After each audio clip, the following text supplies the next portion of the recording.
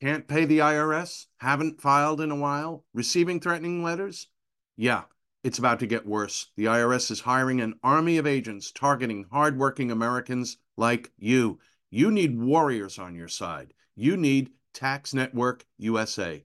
Tax Network USA has brilliant strategies to solve your IRS problems quickly and in your favor. For instance, they've discovered a limited time special offer that the IRS is willing to waive $1 billion in penalties. Find out if you qualify before it's too late. Never call the IRS alone. Let Tax Network USA attorneys handle it. They have preferred direct lines to the IRS. They know which agents to work with and which to avoid. They've resolved over $1 billion in tax debts and offer a best-in-class guarantee. Schedule your free consultation now. Call 1-800-245-6000. That's 1-800-245-6000 or visit tnusa.com/Victor. tnusa.com/Victor.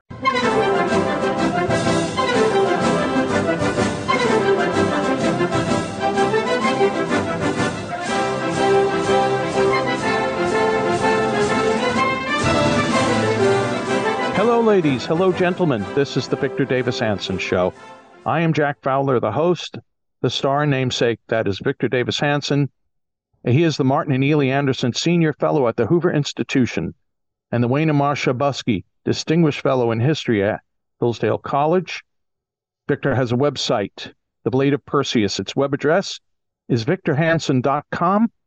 I will talk a little more about that at the end of this recording. We are recording on the 27th of January. This particular episode should be up on Tuesday, the 30th. So, Victor, as ever, increasingly, so many important big issues to get your take on. And the first will be about the verdict in New York, the E. Jean Carroll verdict against Donald Trump, $83 million hit by the jury. We'll get Victor's thoughts on that, on the pending House vote for impeachment for Secretary Mayorkas. And we'll look into Victor's big essay, Year of Living Dangerously.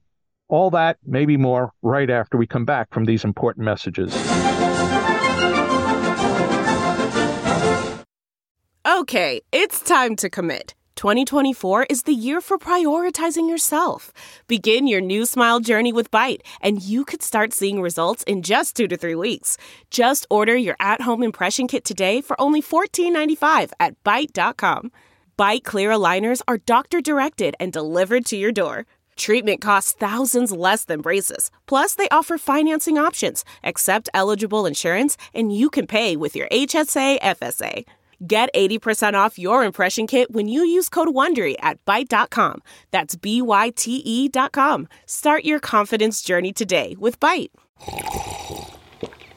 That's not just the sound of that first sip of Morning Joe. It's the sound of someone shopping for a car on Carvana from the comfort of home. That's a good blend. It's time to take it easy, like answering some easy questions to get pre-qualified for a car in minutes.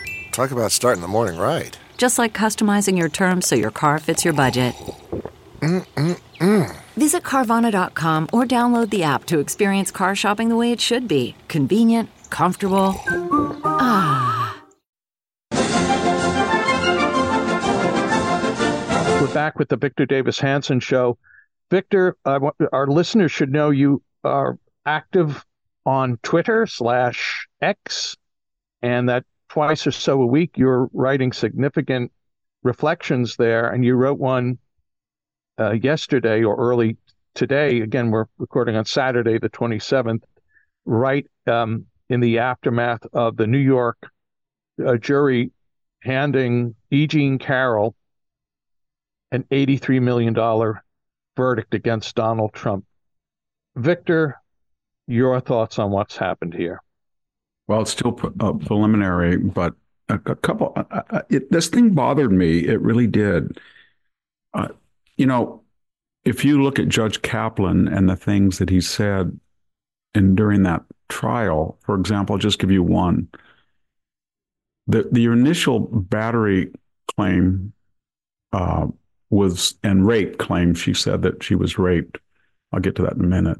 But it was under New York law, given the circumstances of the allegation. Remember what we're talking about, that two people go into a major department store. She sees who at that time was a celebrity, comes over, they talk. They're in the lingerie section. They're buying gifts, I guess, and they get into apparently sexual banter, which reaches a crescendo that ends up in, she claims, into a private dressing room during business hours. And at such time, whatever little sexuality that was the purpose of going in there, I don't know why two adults, if she's telling the truth, go into a locked room during business hours for a reason other than intimacy. But she says it went too far and he penetrated her digitally. He claims he doesn't have any memory of this. Okay, that's where we are. I'm not going to weigh in on who's telling. He said, she said, Brett Kavanaugh, whole stuff. Tara Reid, Joe Biden. That's what this is in the category of. But what disturbs me about the judge is the jury did not find that he raped her. They said it was sexual assault. Later, he said it was almost, even though it didn't fit in a commentary, the rule of rape, it was virtual rape. It was rape, he said. So here you have a judge who is adjudicating a very specific piece of legislation that is the basis for this complaint. And according to that wording or the legislation, the verdict is that he did not commit rape, but the judge then extrapolates and said it's virtually the same. I think that right there is grounds for a reversal of this defamation. Remember what we're talking about. Sometime in 1994, 95, or 96, and she can't remember. She can't remember the date, Jack. It's within a 3-year. She says this incident happened. She was silent. Let's say it's the latest, 96. She was silent 97, 98, 99, 2000, 2001, 2, 3, 4, 5, 6, 7, 8, 9, 10. 11, 12, 13, 14, 15, 16, but somewhere around 25 years. She gets up to Donald Trump enters politics somewhere around 2017. She writes a book about who needs men, and she writes a New York magazine extrapolation in which she says a major person raped her. First time. Okay. And then she identifies him, and then the whole left-wing anger machine gets in, and why don't you do something about it? So Jack, she files a battery suit, but unfortunately for her, it's past the statute of limitations. So it's dropped. And who is she, E. Jean Carroll? She is at this time 76 years old. She's a successful columnist for the fashion risque magazine, LA, kind of a cutting edge feminist magazine. And she writes a sex advice, dating, partnership, relationship column. It's pretty explicit. I looked at some of it. Okay. So it's over with, statute of limitations. However, there is a fellow in the New York legislature that hates Donald Trump's guts. And he has a habit. He has a habit of, I don't know what you'd call it, Jack. You can't quite call it bills of attainder, which are, those are specific legislative statutes that go after individuals by, you know what I mean? You just make a law that says he's guilty, which is what the English crown did, and which outraged the colonials to the point that they declared their independence. But my point is this, that he in 2016, he introduced a colleague called the Trust Act. And the gist of it was that sealed state New York tax records could be released without the permission of the tax filer if a committee in Congress needed the information. And everybody said this was basically a bill of attainder, that they were trying to get at Donald Trump's tax returns. And remember, they were variously leaked later, so they got them anyway. And one of the things they would try to do was get the state return. And then on the state return, it might have information not only about New York, but about the government. So this guy in the legislature use that tactic to get to Trump. Now we fast forward to 2022, that there's no case, Jack. It's the statute of limitation. And he introduces another bill that says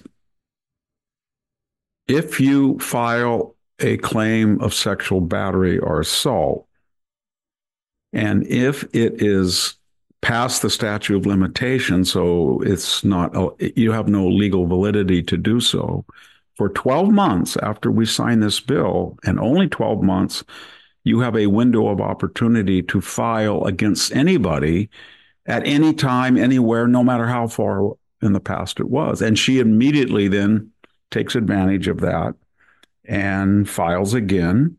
And here we are. So they have this battery case. They're before a left-wing judge, Kaplan, a left-wing jury, and they find Donald Trump guilty, not of rape as alleged, but of sexual assault. And they find $5 million of damage. Then she sues for defamation of character based on the idea that Donald Trump said she's a whack job and there's no validity to this. And then yesterday, Jack, she gets an $83.3 million settlement. So here's the gist of it. We're talking about giving $83 million in punitive and actual damages to now an 80-year-old woman who lost her column at Ellie. And she says this ruined her career because in defending himself from this charge, which Trump says he's never met her, and he wasn't in the store, he said she was a whack job, and then therefore she was fired from her columns. But how many, Jack, if you're 76 years old, you don't have a long shelf life. And she was making $120,000. They reduced it to 60, and then they fired her. And the editor of LA said it had nothing to do with her complaints and her notoriety. We just didn't want her anymore. She's 76 years old, and we don't need her writing about sex and everything for our magazine anymore. We don't want to pay that much. It was on that basis that Victor, and this is in a backdrop of media publications just collapsing. So yes, it should be no surprise. Yes, and that's the very point that they wanted a reason to get rid of her. And they said that she was no longer a persuasive or a popular author based on and I think that's very important. So here's some other things that were really bad. Number one, she can't remember the year. Number two, she says she has a remembrance of a particular stylish dress that she wore. She took a picture of it. That dress was not in existence when this 3-year period of which she can't specify that she was sexually assaulted. Number three, she went on and made a little app on your phone. And there's a long story. Everybody, if I tweeted about this, it's on Axios. If you go to 2015, that's when she did it. And she basically, it's, lover's game or something. And you go in this app and it gives you a proposition of two people who are in love. And then you see how you can break them up and destroy them. And it's called Evil, Evil, Evil in the story about it. How to be evil, evil, evil. And some of the things that you do are you make accusations about people. And then people react to it. Number four, she also wrote a blog about ex-boyfriends, and she traced her ex-boyfriends down. And then she, as a part of the story, with their consent, moved in with them and their wives. That was one of the essays she wrote. Number five, this is really, I don't know how to say this, Jack, but apparently in 2012, on a Law and Order episode, there was a woman who went into the Bergendorf, whatever this is called in New York, this big department store, and she met a very powerful man on the story, and they went into the dressing room and had some kind of encounter, and then she sued him. Okay, this is 15 years after this thing happened. So one or two things are going on. She either says didn't tell anybody about it, and then she used that actual incident to sell a script to Law and Order, or she made this up to Law and Order, and then that was the basis for her complaint. Either way, it's really something. And then before she filed the complaint against Donald Trump recently, before maybe a year or two, but 20 years after she said she was sexual, she tweets that her favorite show is what on television? Apprentice, Donald Trump show. And then we get into, I don't know how to put it, but we have these, this question of defamation. So what Judge Kaplan and the jury are saying is, if somebody comes out of the woodwork, Jack, and says, 26 years ago, you sexually assaulted me in a room, and there were no witnesses, and I have not said a word about it for 25 years, and I don't know what year it took place, but I wore a dress, but the dress didn't exist at the time she said she wore it. And I've had apps about how to destroy men's relationships with women. And I've been on Anderson Cooper and said I wasn't really rape. You know, rape, people say rape is sexy. She said, people say rape is, for me, it wasn't. So she's now into this huge defamation suit. And by the way, who is funding it? A Silicon Valley left-wing billionaire, Reid Hoffman. He sees this going on and he says, oh my God, this is a way to get Trump. I'll give you an unlimited legal expense account. Do what you got to do to sue him and bankrupt him. Okay. But what gets me is this judge is now saying that if anybody comes out of the woodwork and charges you with all this and has very little proof, no witnesses, and gets confused about the evidence, and in the meantime has showed no hostility to you, but to the point that she's admired you so much that she's tweeted to the world that you're her favorite TV show. And in addition to that, she's made an app about how in relationships you can destroy somebody. And in addition to that, the exact same thing has been transmogrified into a TV episode. Then you reply to that. And so Donald Trump says, this is crazy. I never met her. Maybe he'd met her or something, and I don't know whether he did or not. I'm not going to get into that. And then she defames him for the things he says about her. But what is more defamatory than to bring a suit against somebody and charge him with all these things and then go into the New York court system with an unlimited account from somebody who hates Donald Trump's guts in an election year and do things against him that you never, for 25 years, you never had a problem apparently with until he was famous and president or running for president. And then on top of all this, we've got the final question, Jack, and this is something I want to be very careful about. There is something weird about the Washington, New York justice system for conservative white males. Here's what I'm saying. It was a cornerstone of the civil rights movement that blacks could not get fair trials in the South because they were segregated juries, they were white people, and they were prejudiced. Okay. So as a result of the civil rights legislation of 1964 and 65 and further court rulings for the next 40 years, roughly there was a statute or a protocol introduced that a person, when the Constitution says you're going to a jury trial by your peers, that the peers would have some rough approximation. So if you're a black man in Detroit and you're charged with murder, they're not going to have 12 white wealthy suburbanites, right? Just not going to happen. And you're not going to have a white judge. And that is something that we've seen. So what we've seen here, though, is when you start looking at the voting records of Brooklyn, Manhattan, and Washington, D.C., you see 50, not 50, not 70, 80, 90%, it goes Democratic. And they're heavily minority districts. And what we're seeing on the left is that prosecutors will go into these two jurisdictions. And Washington, remember, is the jurisdiction because it involves everything to do with government. And that's why Donald Trump is in these two.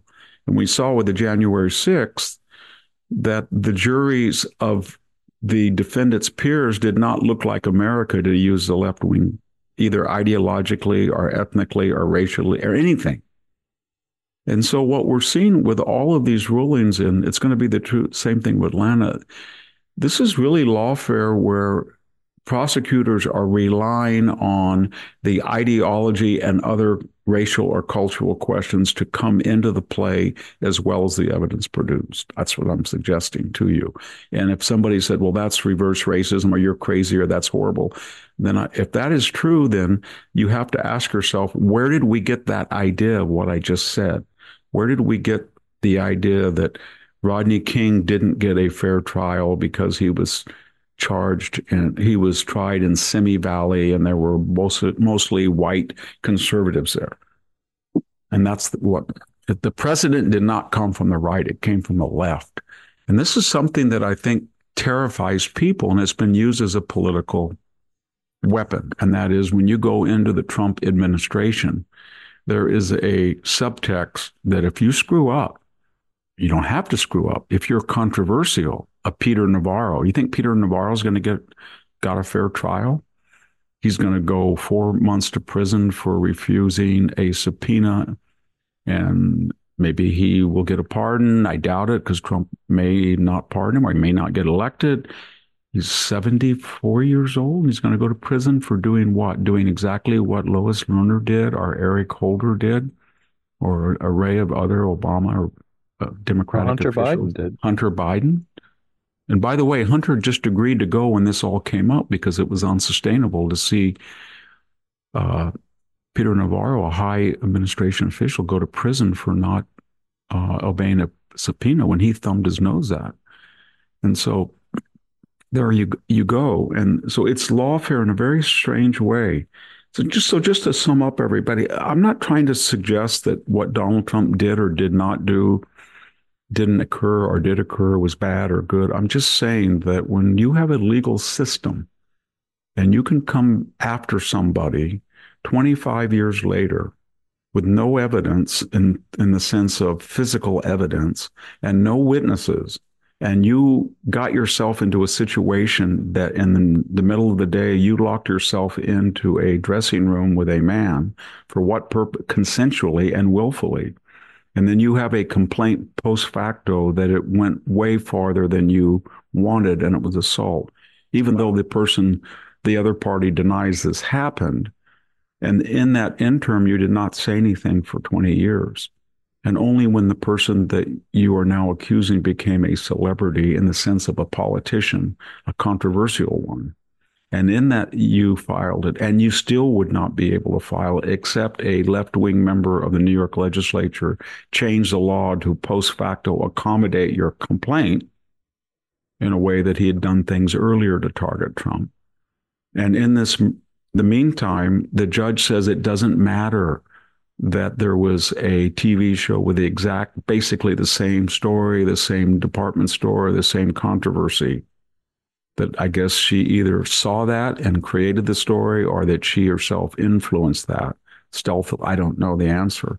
Or if you had said that the perpetrator of this heinous act in the meantime was your favorite celebrity on television, and the dress that you say that is the proof doesn't exist at the time, as I said, that you filed the complaint, and then you're going to try all of this in a left-wing city with a left-wing judge and a left-wing jury, it's not fair. It's not fair. And this is something that we see with Fani Willis, we see with Letitia James, we see with Alvin Bragg and Jack Smith. And I'm just telling everybody that whatever you think of Donald Trump, if you create a system where an ex-president and a leading candidate for the presidency is going to be charged with crimes that everybody knows would not be filed if he was not running, or if he was running as a progressive Democrat, you don't have the United States anymore. It's not. It's just a blank banana republic. And if you compound this and add it on to the fact that we have 17 states that are trying to take his name off the ballot on grounds that he's an insurrectionary, and he's never been charged with insurrection, much less convicted of it. And this takes place in a larger canvas of the Russian disinformation laptop bogus story that nobody believes, but was very effective in influence the 2020 election. And this comes on top of the Russian collusion charge of the Steele dossier that everybody knows now was fake. And something is very wrong with the United States of America. It's gone completely off the rails. And that's what I'm saying. And I could also say, do you remember, Jack, when Joe Biden, during the campaign of 2019 and 20, was accused of Tara Reade, a former Senate assistant, of being forcibly confronted by him, pressed himself up, and then he digitally penetrated her, almost the same charge. Right. And not only, and was there any evidence? No, it was just like this. It was he said, she said, except her mother called a talk show, if you remember that, Larry King, right? Larry King, and said, my daughter has been sexually assaulted by a major politician in Washington. And we found out later that they were, mother and daughter. And then during the campaign, remember, they asked an array of people. It was very embarrassing because it was the tail end of Me Too. And I think was it Liz Warren said she should be believed. Maybe even Kamala Harris said it. I can't remember. But the point was, is anybody going to come out now in a red state? Was it Tara Reade? Maybe she'll go to Idaho, and maybe the Idaho legislature will pass a bill that says anybody can file a sexual assault charge, regardless of the statute of limitations, at least for the next 12 months. And then she'll do this, and then they'll get and we'll go down the whole thing. This is what we're looking at, and it's all predicated on one thing, everybody. Remember that. It's predicated on one idea, that conservatives will not try to take their opponents on the Democratic Party off the ballot. Conservatives will not dream up laptops, disinformation ruses. They will not hire foreign spies, bankrupt has-been foreign spies, and pay them and have them hired by the FBI to create lies about their opponents.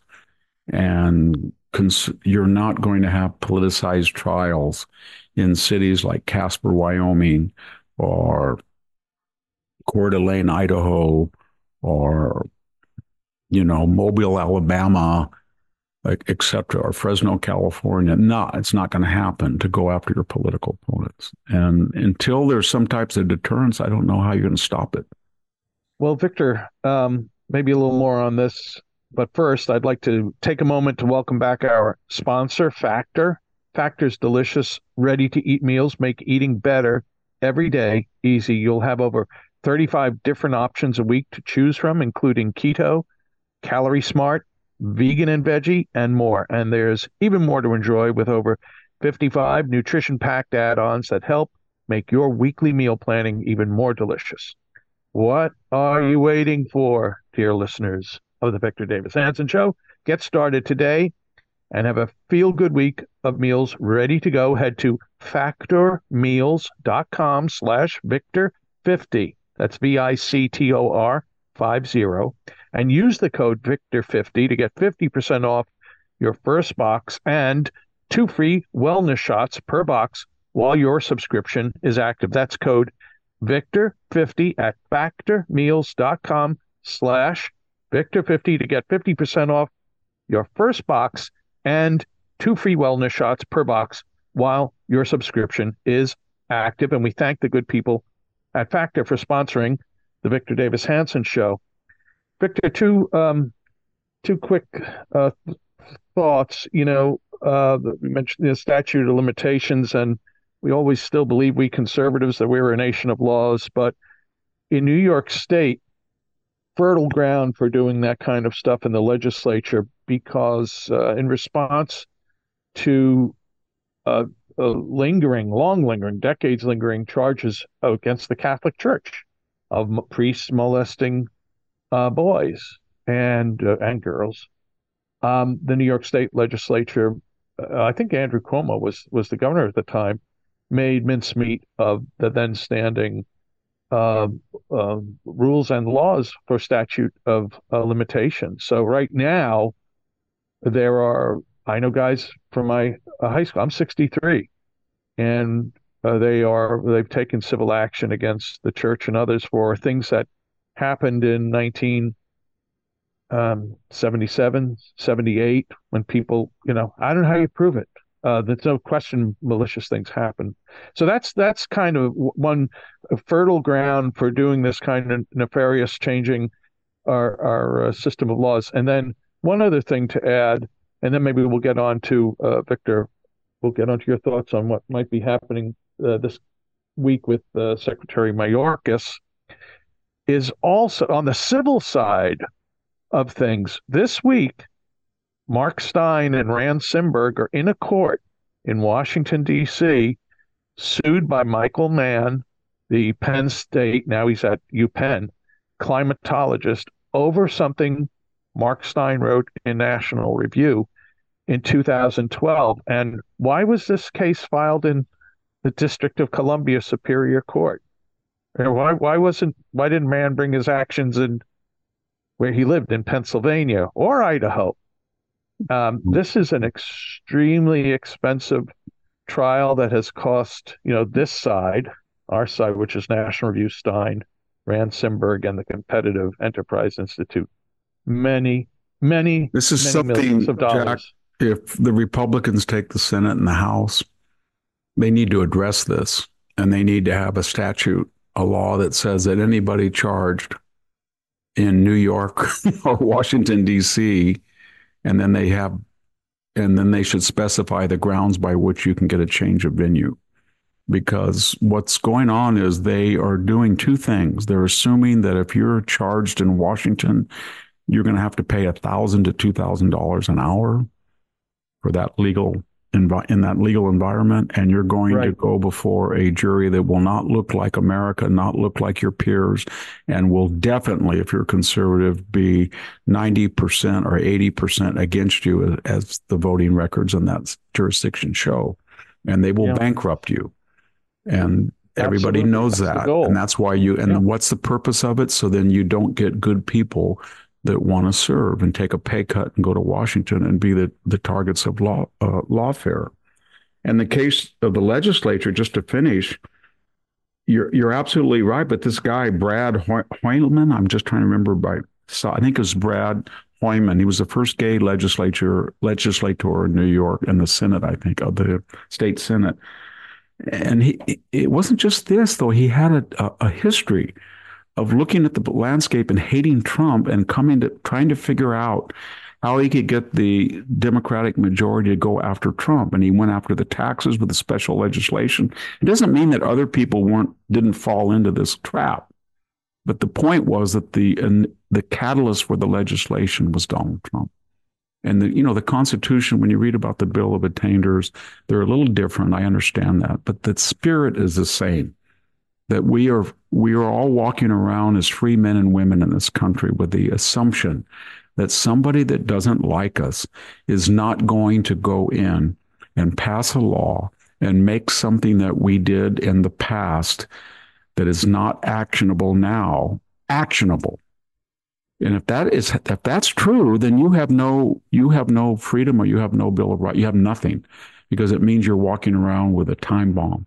Anything you've done in your past, forget the statute of limitations. I'm not talking about rape and murder and robbery. I'm just talking about your taxes, anything will come under scrutiny in a particular legal environment where the judge, jury, and prosecutor, if you're a conservative, will be of the opposite party. Mm-hmm. And you are going to be in big trouble. And when you look at Donald Trump... Even if you didn't do something, Victor. So it's not even if you did something 40 years ago. It's even if you didn't do something 40 years ago. You didn't. Well, was Donald Trump's tax actionable? No. They went after him, and they went after him, and they went after him. And now we found out that he had legitimate write-offs. And that was leaked. And did the leaker ever face this type of exposure? No. They didn't do anything to him, essentially. And Hunter Biden was going to get off in the same place. So it works in reverse, everybody. It's not just they go after the right. You get, on the other hand, the subtext is, if you want to come to Washington and work for us on the left side and you get in legal problems, we have prosecutors and we have judges and we have juries that are going to protect you. And if you're Lois Lerner and you just say, screw you to the subpoena, or you're Eric Holder and you say, I'm not going to give you anything, I'm just screw you, House subpoena, there's not going to be anything that happens to you. And they won't even try it because they know it'll happen. We will nullify it and it's not going to go anywhere. And that's a great attraction for people to go to Washington. Just like it's not a great attraction. If you were Peter Navarro and you were kind of a septuagenarian, late 60s maybe, professor of economics, Harvard PhD in economics, teaching at UC Irvine, you were kind of out there in the sense that the mainstream economists were not as libertarian, or I shouldn't say libertarian, they were not protectionist like he is, and that you were kind of controversial, so you would advise Trump and you go to Washington. And everybody hates your guts because you have a voice that they don't agree. Wall Street hates you. Wall Street Journal hates you. Banks hate you. The big corporations hate you. The huge China globalist investment hates you. And you finish your tenure without any controversy. And all of a sudden they say, we want to talk to you about January 6th. What did you say to Trump? It's executive privilege. I'm working for the president. I don't have to tell you everything. And Lynn Cheney and Mr. Kissinger and the Democratic majority then slap a subpoena and you're going to put him in jail.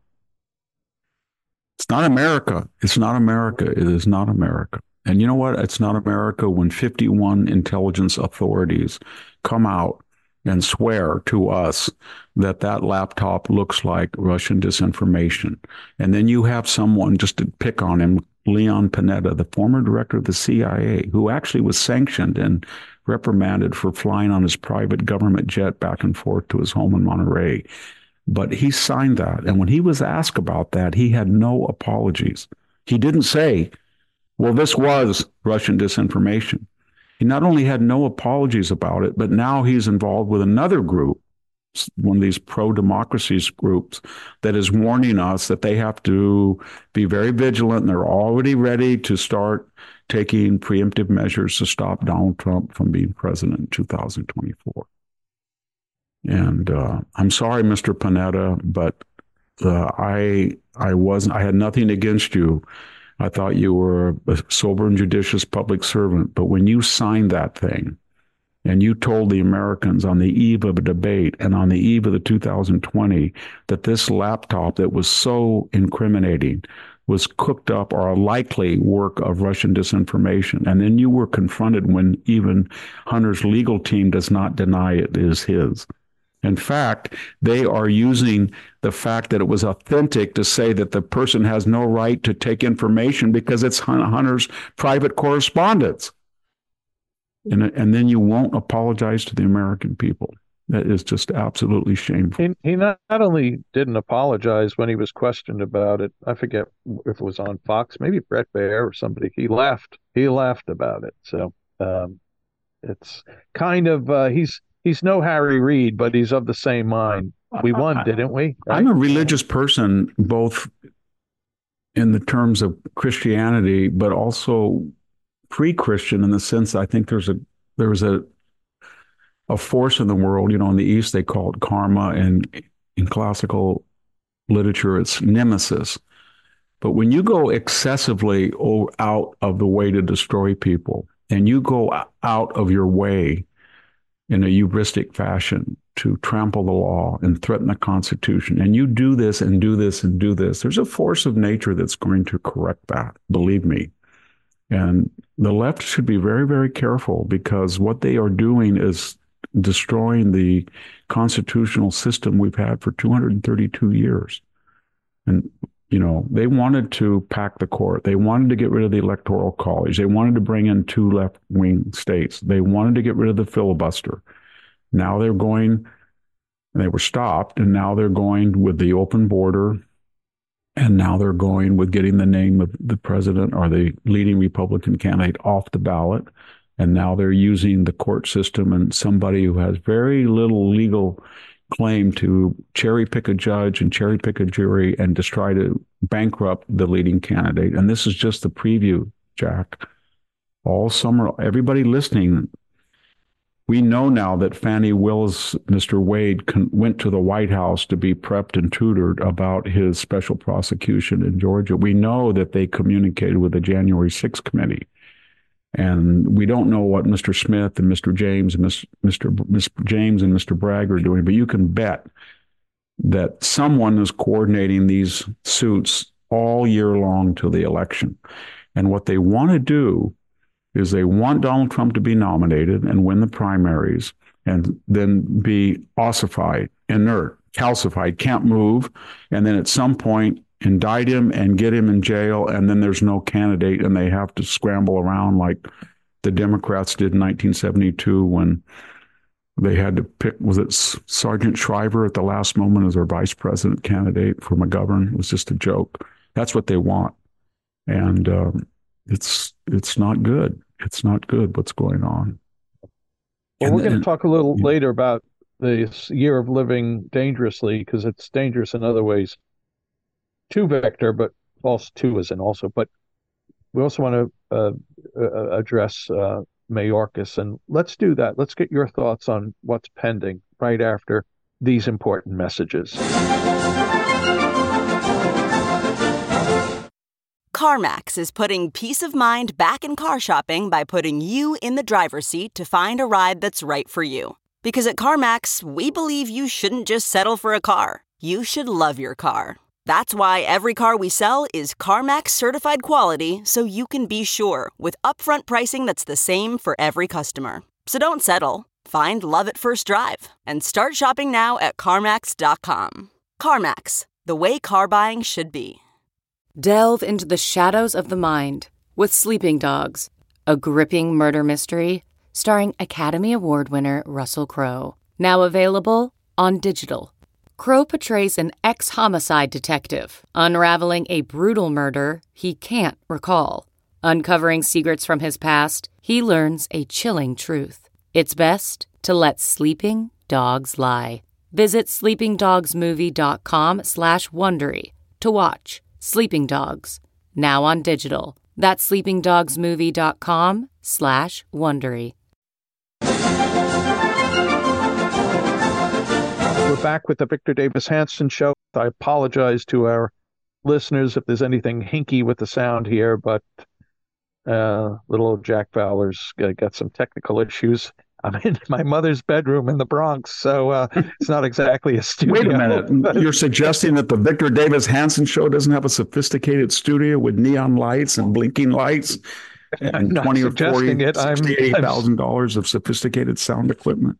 No, Victor. I think sometimes you and I are connected by those oatmeal boxes with string. So, but anyway, let me lump three things together here, Victor, border related. One, your favorite person, Joy Reid on MSNBC, saying those who declare border security is important are in fact racist because they declare that. The second thing, mentioned earlier several times now, is Alejandro Mayorkas, the Secretary of Homeland Security, has articles of impeachment will be voted on by the House of Representatives this week. And the third thing, which I think is related, and this is interesting because you just talked about Fani Willis in Georgia, there's a poll out about from the University of Georgia of Georgia voters, about 1,300 or so registered, concerning the upcoming elections. And backdrop is Joe Biden got 88% of the black vote in Georgia in 2020. Right now, according to the survey, Biden has support of 58.6% of registered Georgia black voters. Donald Trump has 20.4%. I have to think, Victor, as this is a byproduct in part, as we've seen in some other, black major cities with major black majorities, such as Chicago, just pushback and outrage over the madness on the border, or what used to be a border that is now affecting not just the folks on the border, not just Texas and Arizona and New Mexico, but affecting all of America. Victor, this big ball of wax here, your thoughts? I think the Black community and the Latino community are starting to see that this Democratic Party is not Bill Clinton. You know, in the Dying Citizen, I went back and looked at all the speeches at the 92 and 96 Democratic Convention by Nancy Pelosi, by Joe Biden, by Bill Clinton, by Hillary Clinton. Jack, they are to the right of the Republican position on the border. They were so angry at open borders, they felt that it destroyed the wages of their greatest constituency, which was union, middle-class Democratic America. Barack Obama gave a speech early in his administration why it was unfair to let people cut in front of the line, he said. So this is a revolutionary movement. And I think a lot of people in the Democratic Party are saying, these people don't care about us. They don't care that people are defecating in the park. They don't care if people are urinating on our doorstep as they beg us for money. They don't care that we can't even get into the ER in Chicago. They don't care. We're nobody because they have these utopian globalist views about there's no borders. They need cheap labor. And I think this is behind a lot of the things we talked about. This Carol Reed Hoffman, sending millions of dollars to using the vessel of E. Jean Carroll to sue Trump to bankrupt him. The same thing with all this lawfare. It is a terror that Donald Trump is going to win, and not just win, but win with the aid of 20% of the Black vote and 45% of the Latino vote. And they don't know how to stop it because they're addicts to this ideology. They can't change, even though they know the border is destroying them.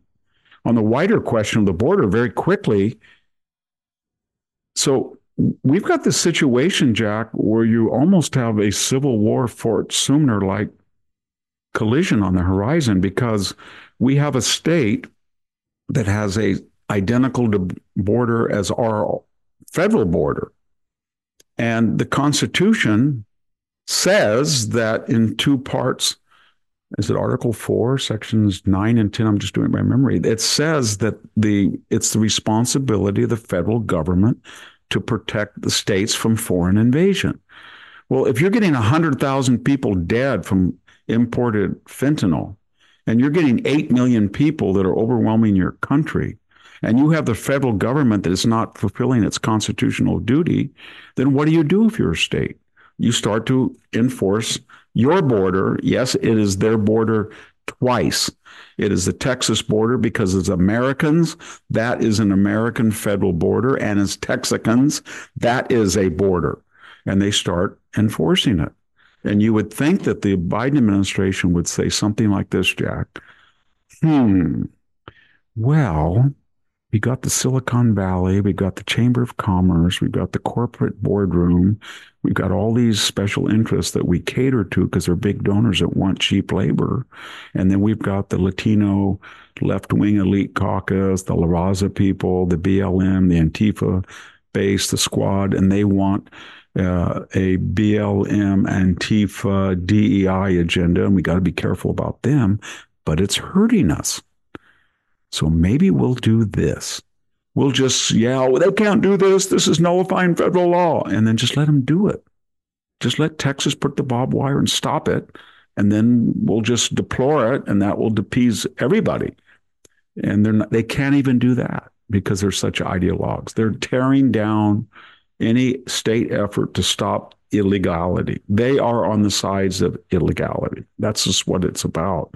So what happens then when other governors in the other states send their National Guard to help the Texas National Guard, and Joe Biden has talked himself into, I don't know what you call it, Jack, a civil discord, a civil war type of situation where he's going to do what now?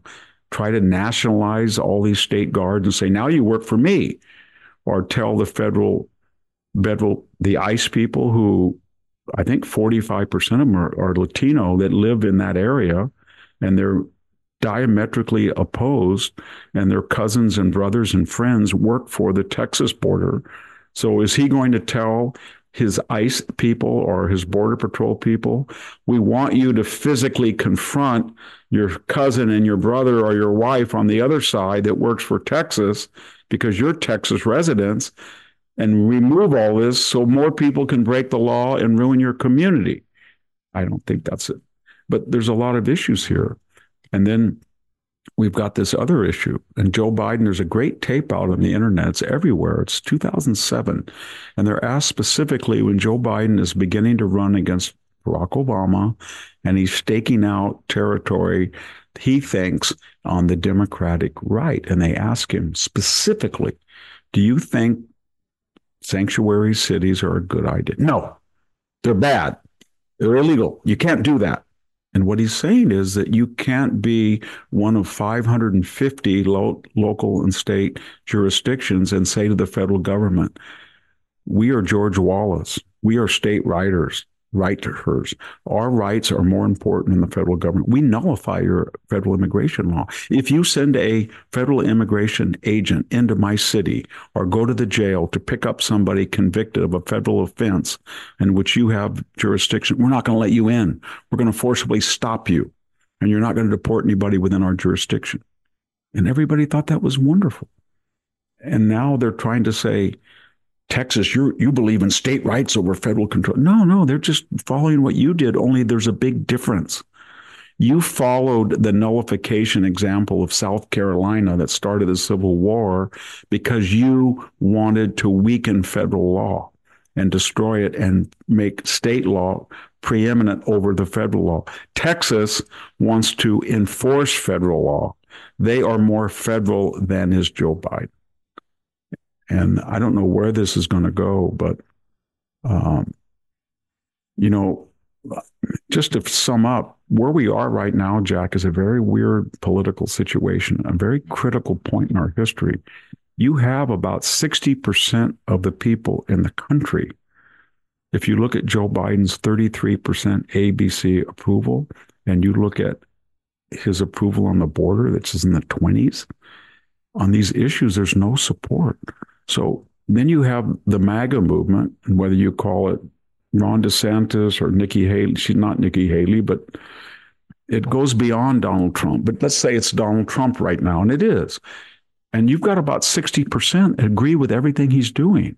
So then you look at the Democrats, and they're thinking, oh, my God, they caught on to us. They caught on to draining the petroleum. They got on to canceling the liquid natural gas terminals. They got caught on to the 3-gender scam. They got caught on to the DEI and the anti-Semitism. They know who we are now and what we're trying to do. So we're going to lose everything unless we can do two things: destroy their candidate. And they get on the phone. Hey, Reid Hoffman. Hey, Mark Zuckerberg, you're building that $100 million bunker in Hawaii. Get over here. We need another $419 million to absorb the work of purple state registrars like you did in 2020. Hey, Antifa, BLM, we modulated your protest. Molly Ball wrote about it in Time Magazine. We need you to get back out in the street. That's all they have. And it's going to be it's going to be the most dangerous year. I'm really afraid about it in our lifetime, because I think the left it's very dangerous domestically, Jack, when they know the people are not with them. And more importantly, the people who were never with them cannot be fooled twice, to quote Abraham Lincoln. You can't do it. They can't do it anymore. The Joe Biden, I'm just old Joe Biden from Scranton, working class guy. That's not going to work. It's not going to work anymore. And they are headed for a big defeat. And even the drain the strategic petroleum reserve, forgive student debt, scare everybody about 9-week abortion bills in red state, all that stuff that helped them stave off a landslide defeat in the midterm. I don't think it's going to work. So they're going to do some stuff we've never seen before, whether that's get Trump in jail or get him off the ballot or something. And we're starting to see this $83 million. So they are telling America, a 76-year-old woman who charged a president with sexual assault that she could not prove, and we went through all of the discrepancies, for 20 minutes today. With all of that, they're trying to say she suffered $83 million of damage because she did what? She can't, right now at 70, she's 80, she lost her job, and everybody said, well, she lost her 20 plus years at LA Magazine. And we see Miss Garcia, the editor, said, no, I fired her. We're laying off people. I just didn't want her around anymore. It had nothing to do with Donald Trump. And so that's where we are, and it's going to get nasty because that's just the first of 5 suits. We've got to go through this same thing 5 times over. And believe me, these people hate his guts. You look at that face of Jack Smith, man, that guy is so pissed off. And it doesn't help Donald Trump, when he goes in there, he can't suppress, he starts yelling. The judge says, you're out of order. He says, you are too. It's all true. And his theory is, they're making a mockery of me. I'm going to make a mockery of them. But they have the quote unquote law on their side. And right. So contrived or not, he's got to be quiet. He's got to get, I guess what I would say to Donald Trump is, right, speak softly and carry a big stick. Or I would say, don't get mad, get even. Keep quiet and let your attorneys beat this in court. Smile, and then when you get elected, you get a contract with America through the first 100 days that makes this stuff impossible. And maybe we can do, but don't just scream and yell when you can't do anything legally. It hurts your case. Well, your lips to God's ears. And I'm not a good person to do it because I've been in situations like that where I had people at Stanford University went after me. And I've been at Cal State when you walk on campus and you wrote a book called Mexifornia and you pick up the voice of Aztlan everywhere on campus and you see your picture with crosshairs and the bullet is right in your head where the crosshairs meet, and you go tell a high official at your university, this is incendiary, and said, you shouldn't have written the book.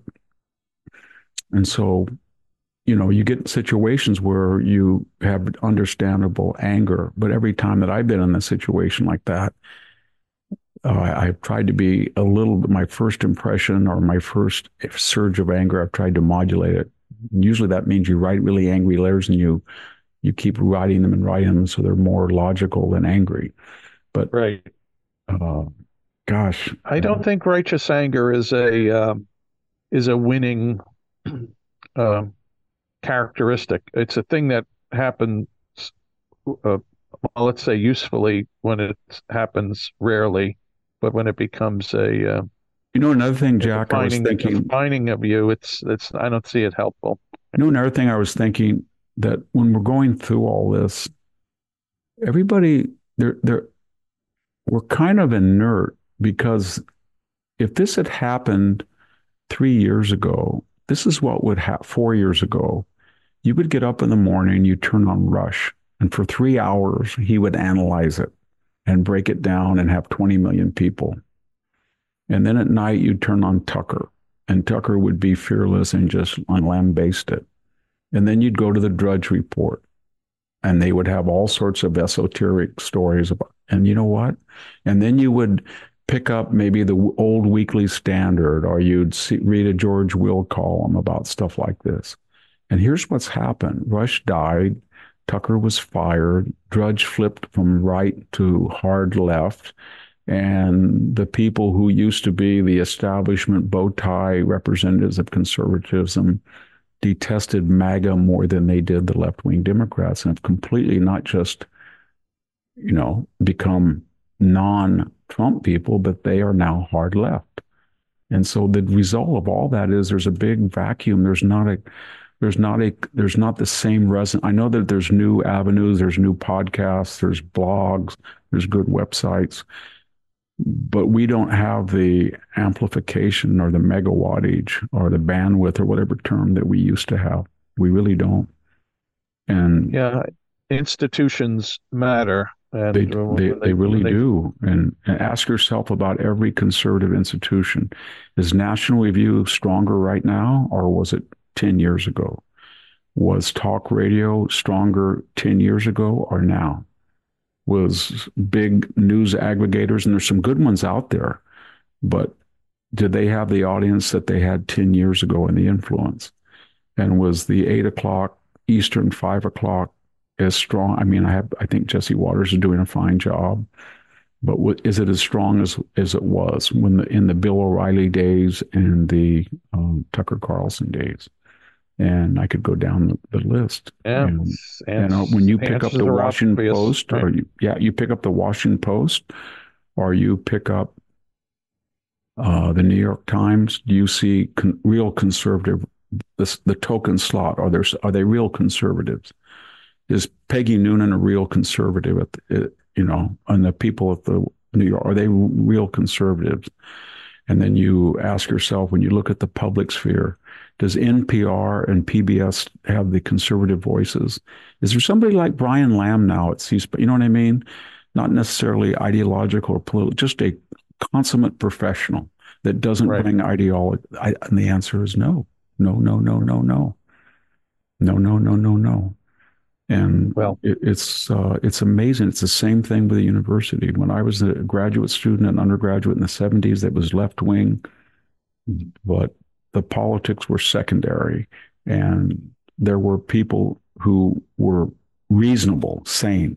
There wasn't a Claudine Gay clone type of president all over the United States like it is today. We have completely lost control of the institutions.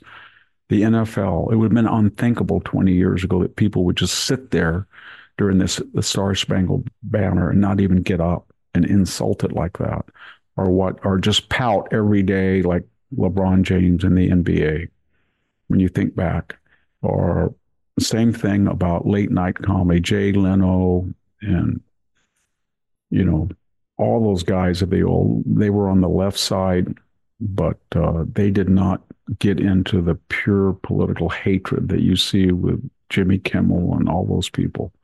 And the same thing with the foundations, the Soros Foundation or Reid Hoffman or Zuckerberg's initiative. All of these are so far to the left, even of the warped Rockefeller and Guggenheim and all those foundations that went left in the 70s and 80s. It's just different. The left has absolutely marched through the institutions and warped them to be unrecognizable, but very influential in getting their minority and unpopular message mainstream.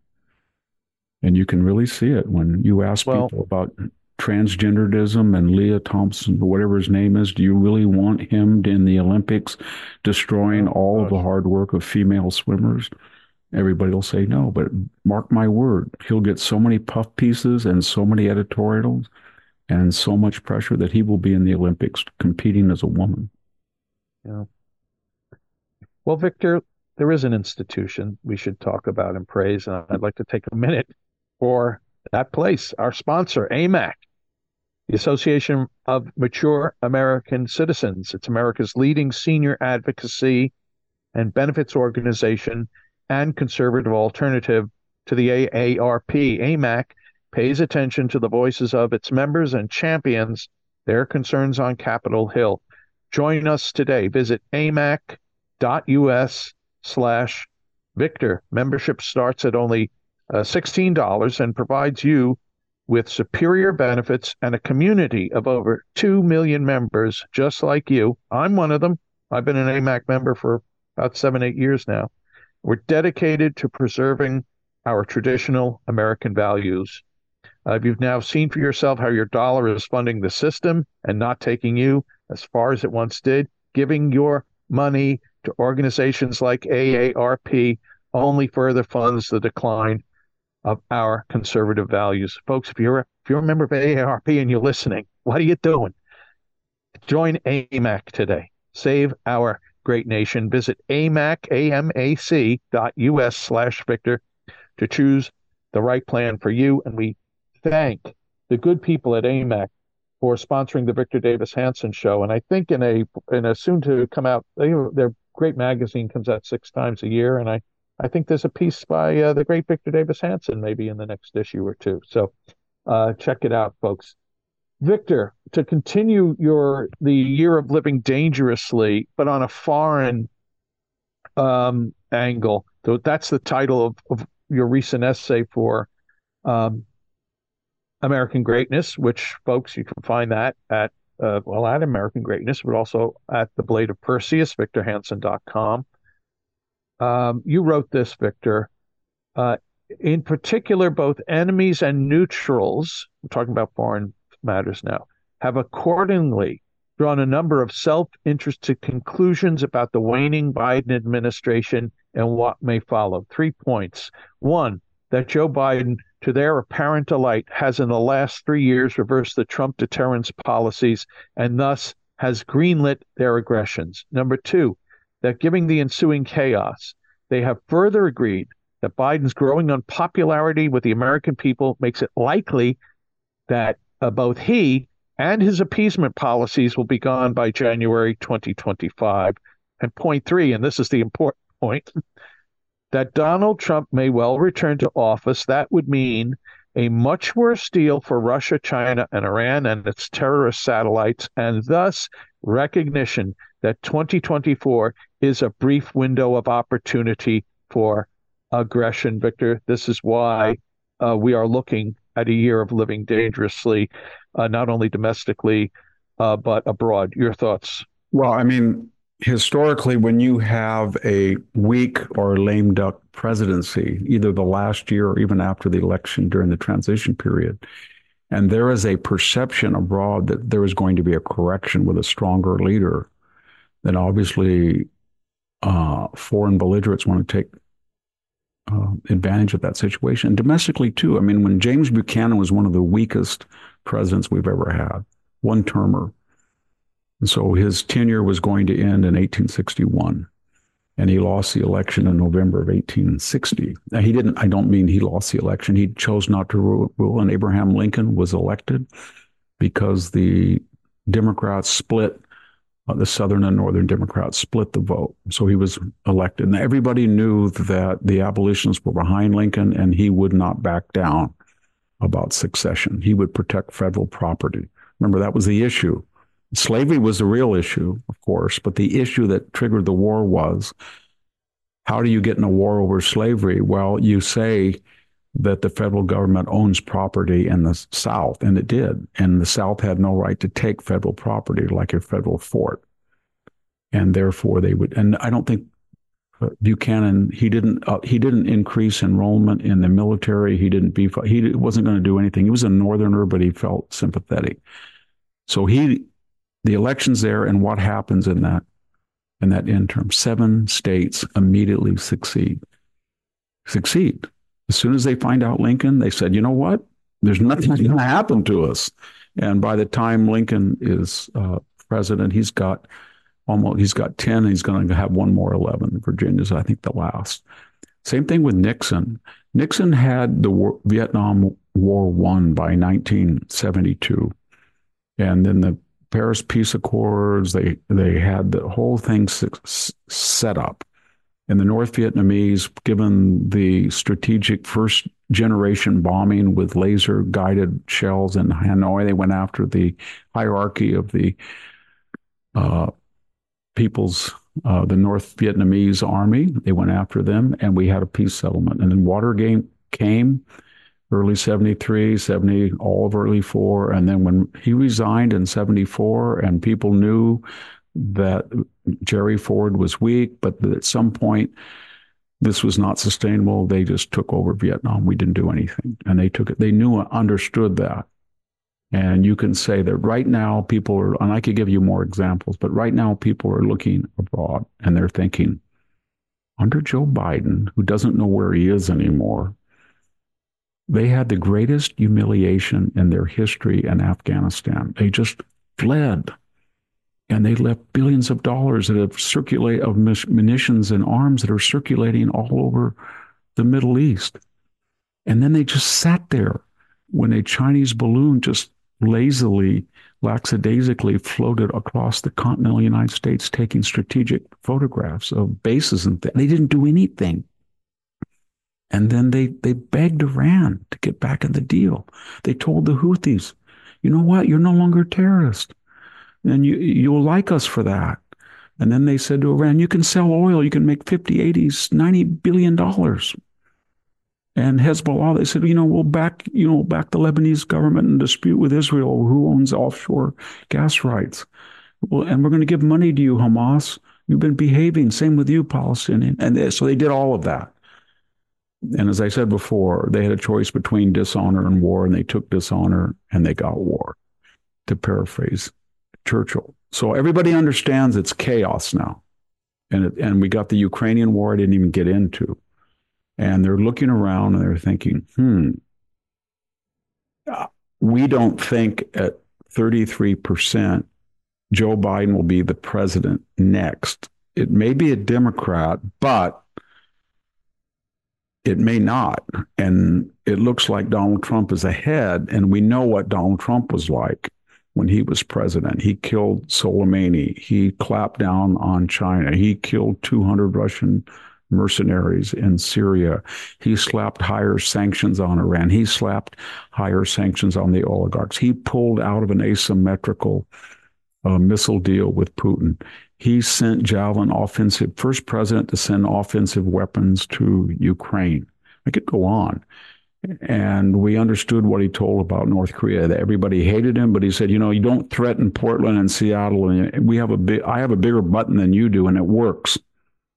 And he did the typical art of the deal where he threatens, he creates deterrence, and then he doesn't rub it in, and he's conciliatory to China. And we had peace, but peace on our times. And with Mexico, by 2020, let's say January of 2000, there was no illegal immigration. He went and told Obrador, if you keep doing this, you keep it up, you're going to have the NAFTA thing in a way that we're going to get out of it, and we're going to shut down your economy, and we're going to tax remittances. And they did, and Obrador complied. We had that finally solved the problem.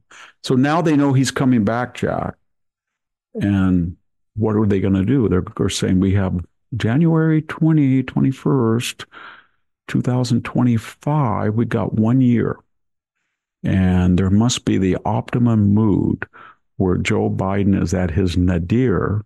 And we saw what happens when Lloyd Austin had prostate cancer and was missing in action for basically no one communicated him for 8 or 9 days, and Joe Biden didn't even know. And we saw, what the Joint Chiefs has become with Mark Milley, calling his Chinese counterpart. So this may be the best chance, I would say, somewhere around October or November. Or even better, after Joe Biden loses, say in December, January of next year, to do something stupid. I don't know what that would be. Hezbollah attacks Israel, Ukraine. I don't know. Putin threatens the Lithuania or Estonia, or the Chinese decide that they're going to push their weight around the South China Sea vis-a-vis Taiwan. Mexico just says, you know what, it's time to just, 8 million was not enough. We're going to let in another 3 or 4 million as quickly as something like that, I think, is going to happen. Well, Victor, I think we may have time for one more quick little topic. I think Robert F. Kennedy Jr., like to raise him, and we'll get to that right after this final important message.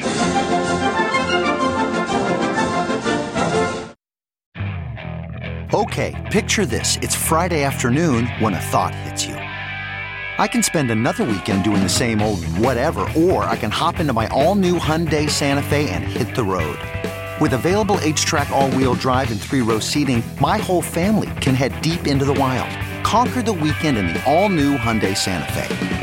Visit HyundaiUSA.com or call 562-314-4603 for more details.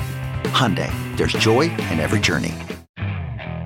Okay, picture this. It's Friday afternoon when a thought hits you. I can spend another weekend doing the same old whatever, or I can hop into my all-new Hyundai Santa Fe and hit the road. With available H-Track all-wheel drive and 3-row seating, my whole family can head deep into the wild. Conquer the weekend in the all-new Hyundai Santa Fe. Visit HyundaiUSA.com or call 562-314-4603 for more details. Hyundai, there's joy in every journey. Back with the Victor Davis Hanson Show. Hey, folks, if you have not yet subscribed to Victor's website, Blade of Perseus at victorhansen.com. I have to encourage you to do that because not only will you find the links to everything Victor writes for American Greatness and his syndicated column, the archives of his podcasts and other appearances, links to his books, including the forthcoming book, which I can never, The End of Everything, How Wars Descend into Annihilation, out in early May. Don't worry, Victor, I pre-ordered some copies. Good. yeah, right. You'll get your royalty from me.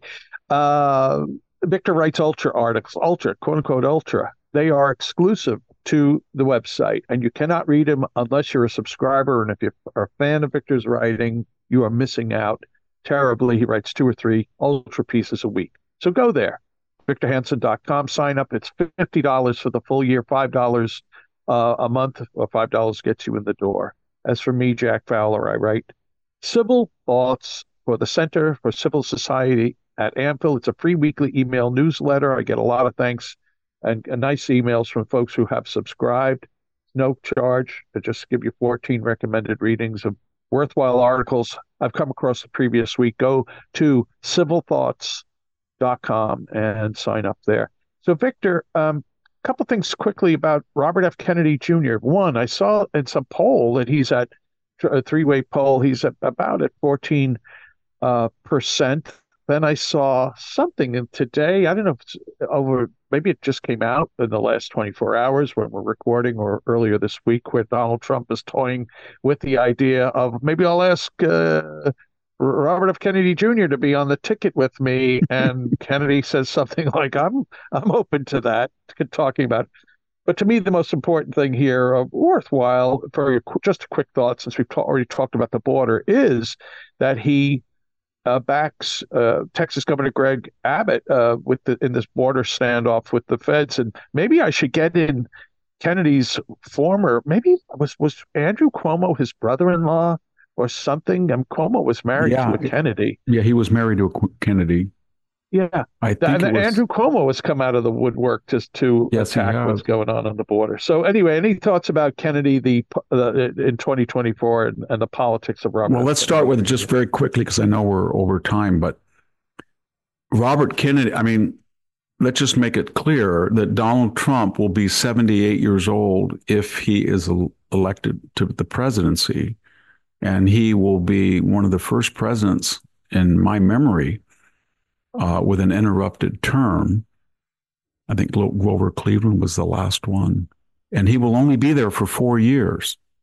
So basically, this vice presidential pick gains importance much more than the usual Republican paradigm that a candidate in the late 40s, 50s, or early 60s is running for president, and he picks somebody to balance the ticket who will be vice president if he's reelected for 8 years. That's not going to happen.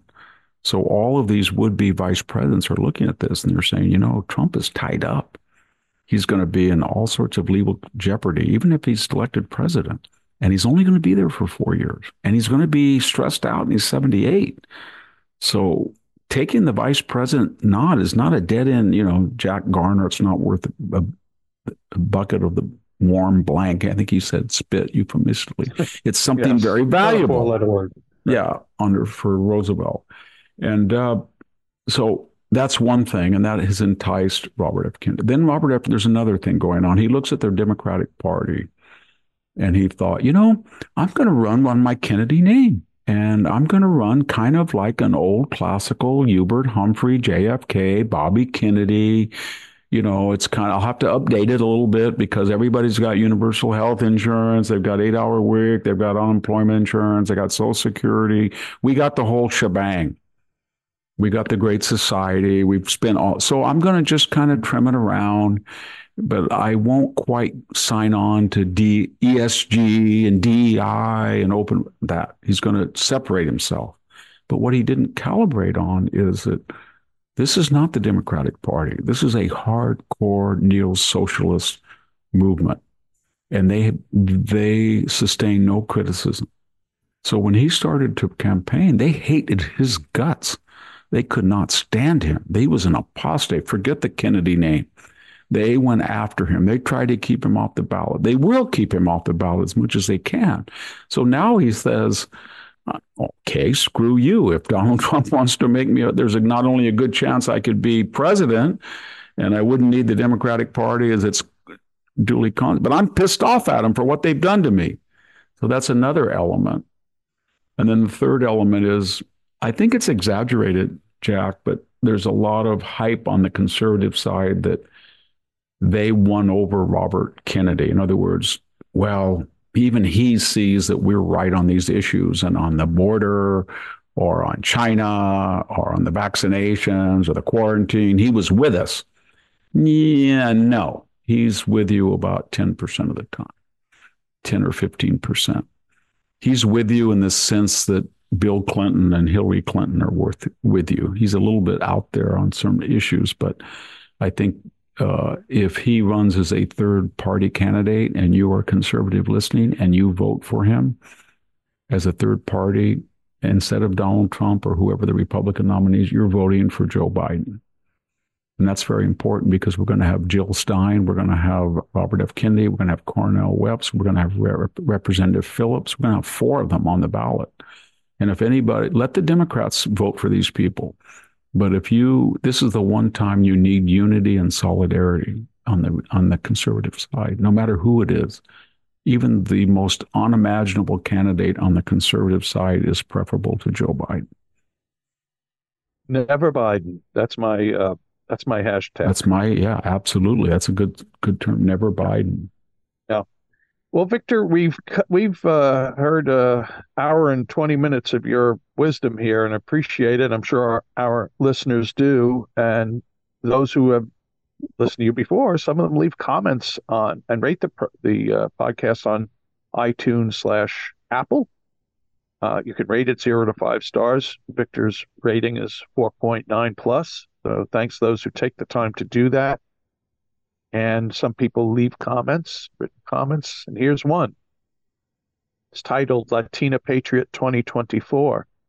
I look forward to listening to your podcast because it reinforces, illuminates my personal analysis of news reports. I also enjoy learning historical references that connect to current political trends. Thank you, BDH, and this is signed La Quinterita. I add a little accent there for Victor for some drama. Thank you, La Quinterita, for your kind words. Thank you, Victor, for the wisdom you shared, and thanks, folks, for listening. And we will be back soon with another episode of the Victor Davis Hanson Show. Bye-bye. Thank you, everybody, for listening.